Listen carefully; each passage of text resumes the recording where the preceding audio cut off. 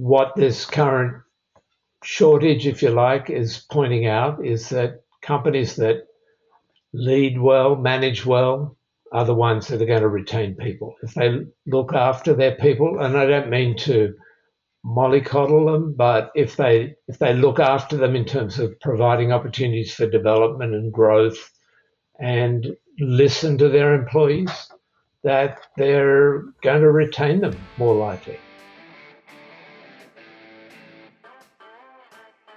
Good morning, HR. I'm Mike Coffey, and this is the podcast where I talk to business leaders about bringing people together to create value for shareholders, customers, and the community. Please follow, rate, and review Good Morning HR on Apple Podcasts, Stitcher, Spotify, or wherever you get your podcasts. You can also find us on Facebook, Instagram, YouTube, or at goodmorninghr.com. As the post-COVID, well, hopefully, Great Resignation continues, many employers are scrambling to keep their best employees from jumping ship while working feverishly to attract star employees from other firms. So how have employees and job seekers' expectations changed over the last 18 months? What are they looking for in their next role? And what's really brought about this change, if it's really all that different of a change? Well, my guest today is Brian Hinchcliffe. Brian is the Vice President of the Dallas office of Keystone Partners, where he helps professionals in career transition navigate the job market. With a deep background in recruitment and talent management, Brian has a front row seat to the current recruiting landscape. Welcome to Good Morning HR, Brian. Good morning and welcome. Thank you for the welcome. Yes. So, do you think all this talk of the Great Resignation, is this a real thing, or are we just making a mountain out of a molehill? No, it seems to be a real thing, and it's also been called the Great Retirement as well. So I think it's something about what's happened during the pandemic has triggered in people a rethinking about what work looks like and whether they want to be part of it. There have been a range of complicating factors that some of which have seemed to have gone away. For example, there were enhanced unemployment benefits that did keep some people apparently out of the workforce for up until around September. I think it also highlighted that perhaps some pay levels were really too low. If you could afford to be home on unemployment benefits, wow, that means you're probably not getting paid terribly much when you're at work. But yeah, it's a little mystifying. The people I meet, who are the people that have been let go by their employers, they're in the main rarer to get back into work. So, but I think there's definitely something going on there. It's just not entirely clear what it is yet. As you're talking to job seekers, have their expectations changed, or what they're looking for in their next role? Is it significantly different than what they've experienced or had in the past? I don't think that's changed significantly. The majority of people that I talk to are wanting to do something similar to what they've been doing throughout their career, perhaps building on their career path to date.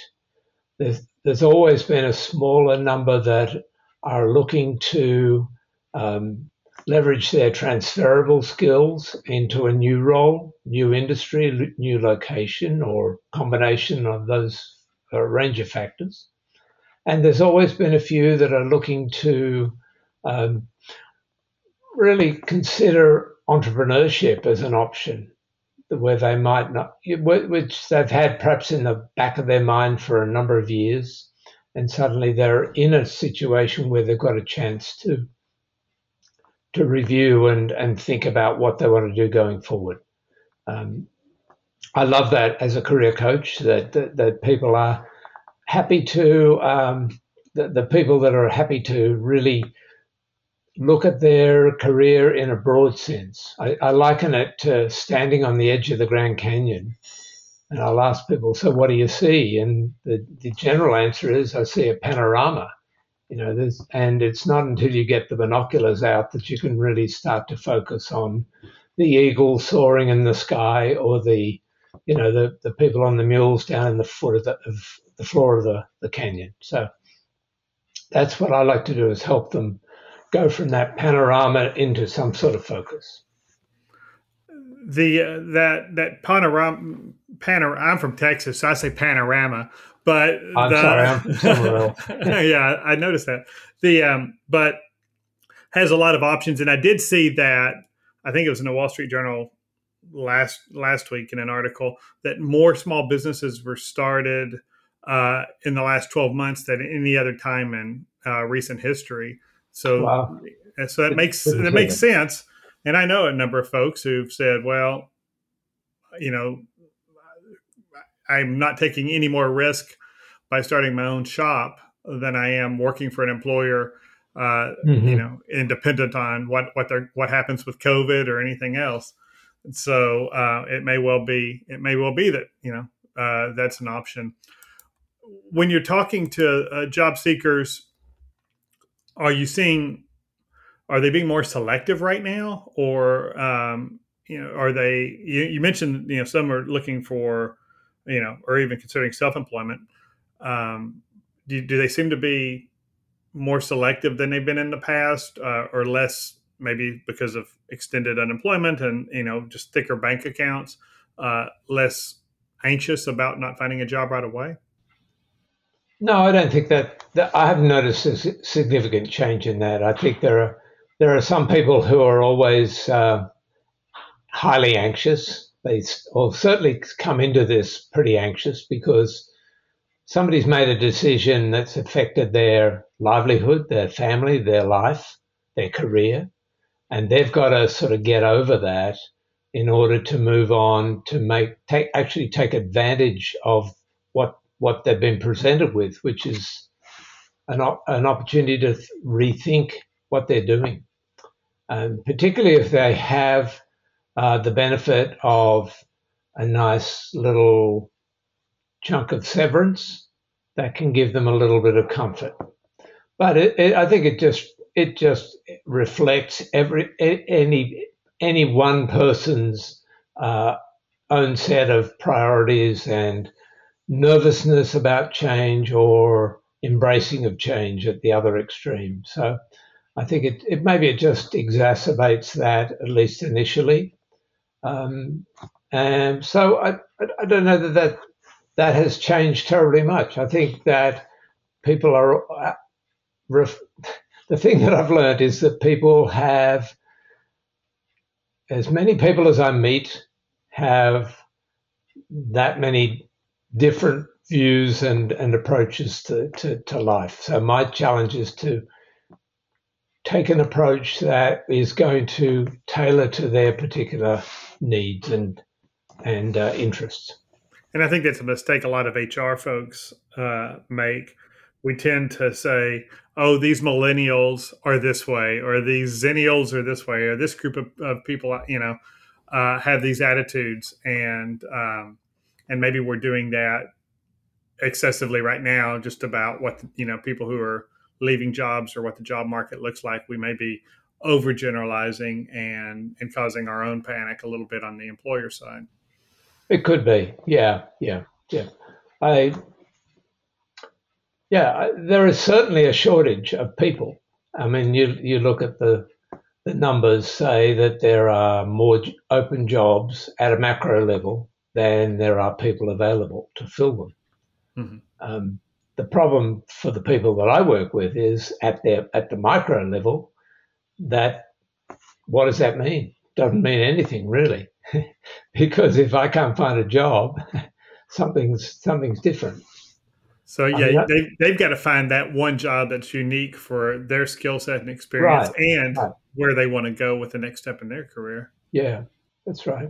I am seeing probably a higher incidence of people getting multiple offers and being able to negotiate. And I think that some are realizing that they have got negotiability that they might not have had last time they changed jobs, because there is that shortage. I'm seeing too that employers on the whole are speeding things up in order not to lose a good candidate. I've seen exceptions to that, and they tend to be the very large companies that say, well, we'll do things at our pace, and if we lose somebody, that's okay. Everybody wants to come and work for our company. That may be a little bit of, I don't know what that is, laziness on their part, or a little bit of naivety, in fact, about the current climate. Yeah, I think the larger organizations don't tend to be as nimble. They're more ossified in what their processes are, and it's hard to change. It's hard to change process. Yeah, and it's definitely a seller's market right now. If you've got labor, and you know, there's a lot more demand for it. That's right. That's right. So, the candidates you're working with, I'm assuming most of them were laid off at some point over the recession. What are you seeing? Was it recession over COVID? What are you seeing as far as the reasons for layoffs right now? Are we still seeing layoffs coming along because of uncertainty around COVID and those kind of things, or are we moving? Is it or companies just having supply chain issues? Those, or what's driving those layoffs right now? I would think that the major reason, and it's been the predominant reason for the last however many years, has been just the good old reorganization. Maybe there's a merger or an acquisition, some organizational change that means that we rethink who we need and where we need them. Yeah. Okay. That seems to be the case, and has been the case for as long as really for the last number of years. And technology is, I know a lot of employers made big investments in technology over the last year and a half, and there's probably new efficiencies there where maybe they need that, they need 3 people with this skill set, but not 9. And those kind of services. But the same thing that has been happening where we've got 3 groups of people around the country and we decide to consolidate everything into one center. Now, because of our willingness now, as a result of the pandemic, to consider remote location, that doesn't necessarily mean that people lose their job, because if they're happy to be, if the company's able to cope with the fact that they're in a different location, so that maybe help them to stay. What we've noticed in the career transition space, and I think it's certainly not a secret in our little industry, is that there are far fewer layoffs taking place in the last 6 to 9 months. This calendar year, probably. It's quite unusual. Now, that may catch up as companies get a little more confident about where things are going in 2022. But then we were saying that in 2021, as we came into 2021. Well, that'll be different. If that was 2020, this is 2021. Well, things haven't been quite as different as we hoped they might be. Yeah, and so much of it just depends on what the economy does, and if supply chain doesn't get itself unraveled, and if inflation continues to rise, labor is going to become more expensive, and we may be making some hard choices in the next 18 months. I think something like that's probably going to happen, but what it is, the economists can prognosticate about it, but we'll find out as a result of that. And let's take a quick break. Good Morning HR is brought to you by Imperative, premium background checks with fast and friendly service. If you're an HRCI or SHRM certified professional, this episode of Good Morning HR has been pre-approved for 1/2 hour of recertification credit. To obtain the recertification information, visit goodmorninghr.com and click on Recert Credits. Then select episode 24 and enter the keyword talent That's TALENT.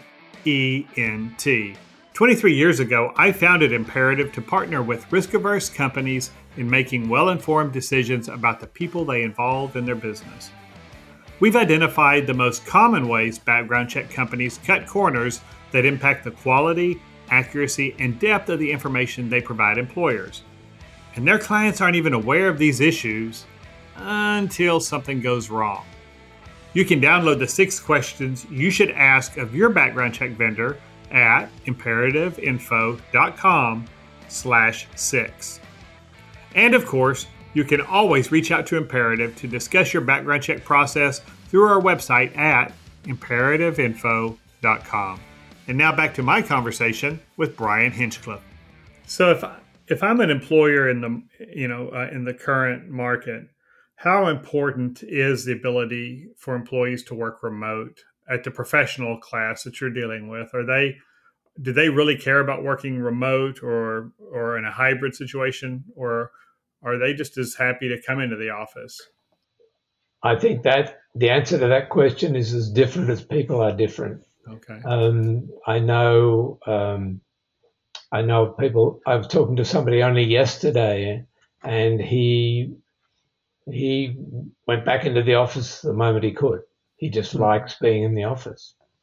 I think other people who prefer to work on their own have been much happier and perhaps more productive working remotely. But it's exacerbated some mental health issues for some people as well. That's become a factor also. So I think what I'm seeing, I'm assuming is going to happen, at least in the next few years, will be that there'll be that hybrid model that everybody's talking about. A few days at home each week and a couple of days in the office. And which doesn't bode well for commercial real estate. If I've only got a third of my workforce in at any given time, I might be concerned about, I may not need all that square footage. Well, in fact, I had a gentleman that I worked with probably now 18 months ago at the beginning of the pandemic.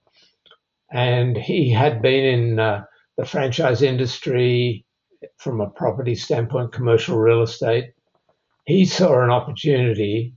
I'm not sure that he stuck with it ultimately, but he actually had a business that he reoriented towards helping companies renegotiate their leases because they needed fewer square feet, or fewer body. Yeah, maybe a hot business in the next as leases continue to and then once they start to expire in the next few years. Yeah. I know anecdotally of a number of companies that have seen that as an opportunity. What are you seeing current companies, or what would you tell an employer that's concerned about their employees jumping ship, looking at other opportunities? It's hard to speak, because they need to know, their specific industries and all that. But are you seeing practices that are more favorable or more attractive to the current job seekers that's in one company versus another? Not so much that, but I think overall that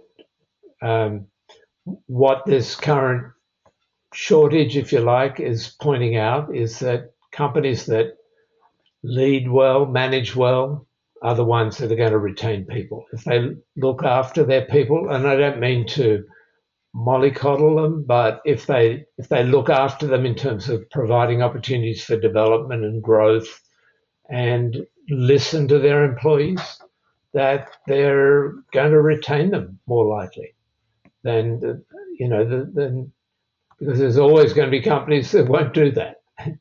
And so I think just good management practices will always win out, and people respond to that.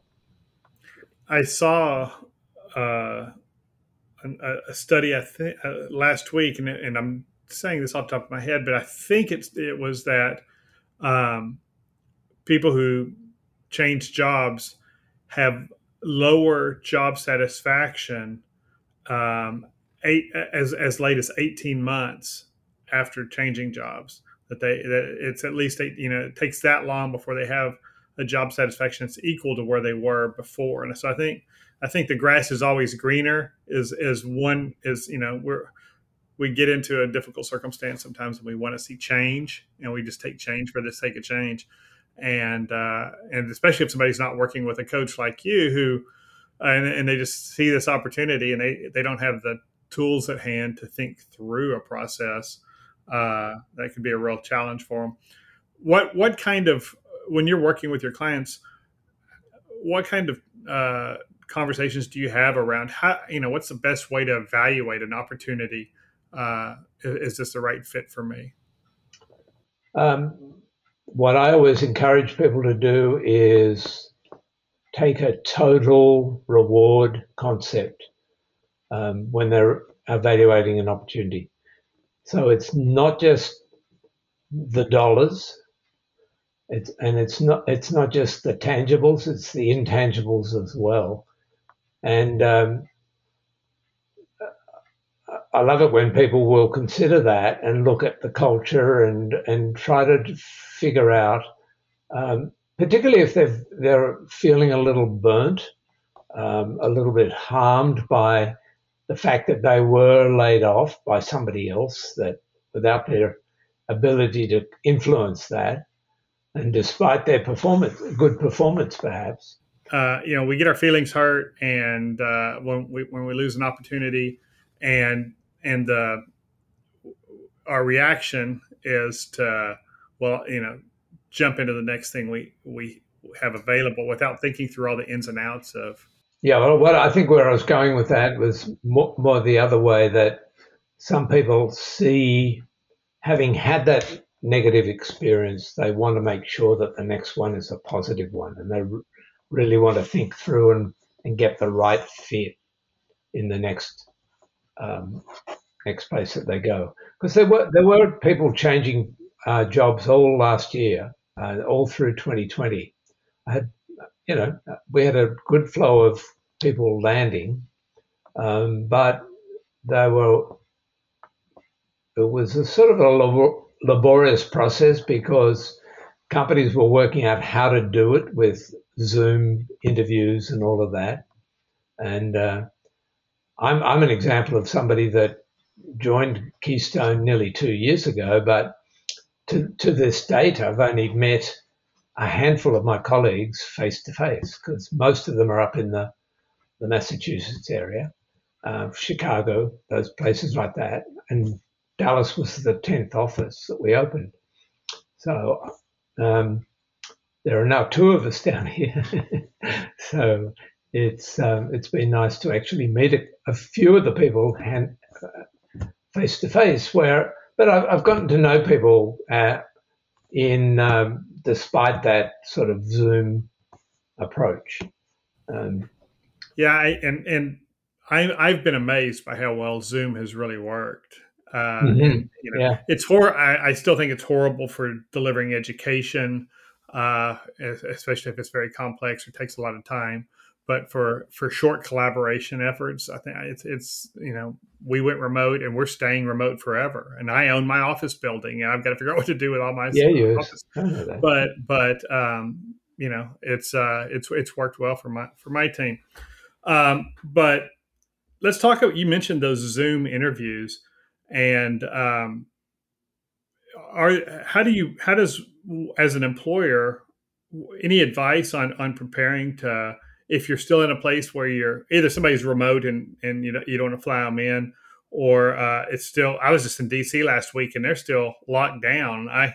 You wear a mask everywhere you go, and I got scolded at Starbucks a couple times because I just flat forgot. I'm here in Texas, man. I'm kissing strangers on the mouth. I don't even, I'm not wearing masks, and it just took me a while to get used to it. But so there's places where you just can't, where people aren't going to be comfortable meeting face to face. Any advice on conducting Zoom interviews in a way that's more effective? I think giving the candidate some better instructions about what to expect is always a good thing. But then, that's always been the issue that, and part of the coaching that we give to our clients is to find out who you're going to be interviewing with. Is it a one-on-one? If you're going to interview with 4 people on Tuesday morning, is it going to be 4 half-hour separate interviews, or is it going to be 2 hours of 4 people all together? Because that has a big bearing on the dynamics of the meeting. If you've got people firing questions from all directions, or do you have a more consistent, well thought out approach? So basically, the problems are people problems, and the technology is just a different venue for delivering them. Yeah. So I do, almost all of our meetings with our clients for the last year and a half have, of course, been via Zoom or Teams or one of the online approaches. And so one of the reasons I like to see my client on video is not that so they can see my face. They don't need that, but so that I can see how they're coming across. I had a meeting this morning with somebody, and I said, "Oh, you're in silhouette mode, are you?"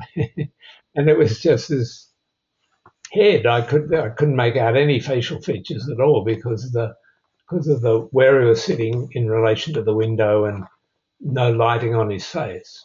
Yeah, and after well over a year of Zoom, you would think people would have that stuff figured out. But even on the podcast here, we've had some issues where people didn't quite understand just the basic stuff about lighting and using the camera and the mic the right way. So I guess we're all learning, I guess, on our own scale. Yeah, another gentleman that I worked with, and every time I'd talk to him, there'd be this sort of intermittent screeching, and he's an engineer. And I spoke to him today, and he said, "Oh yeah, I finally figured that out. It was the autofocus on the webcam kept kept causing this screeching effect. So he just disabled the autofocus, and he was fine." But he was grateful that I pointed it out because he'd had the problem in an interview, and that's not a good thing. I can put up with it. That doesn't worry me particularly, but he doesn't want anything to distract from how he performs in the interview. And you definitely want an engineer to be a good problem solver. And so he needs to know he's got a problem. Yeah. One last question. If a company is in a position where they're going to lay off some employees and are looking at an outplacement service, what are the benchmarks or what are the characteristics to make sure your employees get a good quality service and as they exit and feel good about the company's efforts to help them be successful as they move on?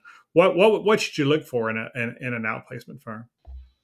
Well, I obviously price comes into it, but to my way of thinking, there's been too much emphasis on low cost, and sometimes when you save money, have you actually saved money or have you wasted the money you've spent?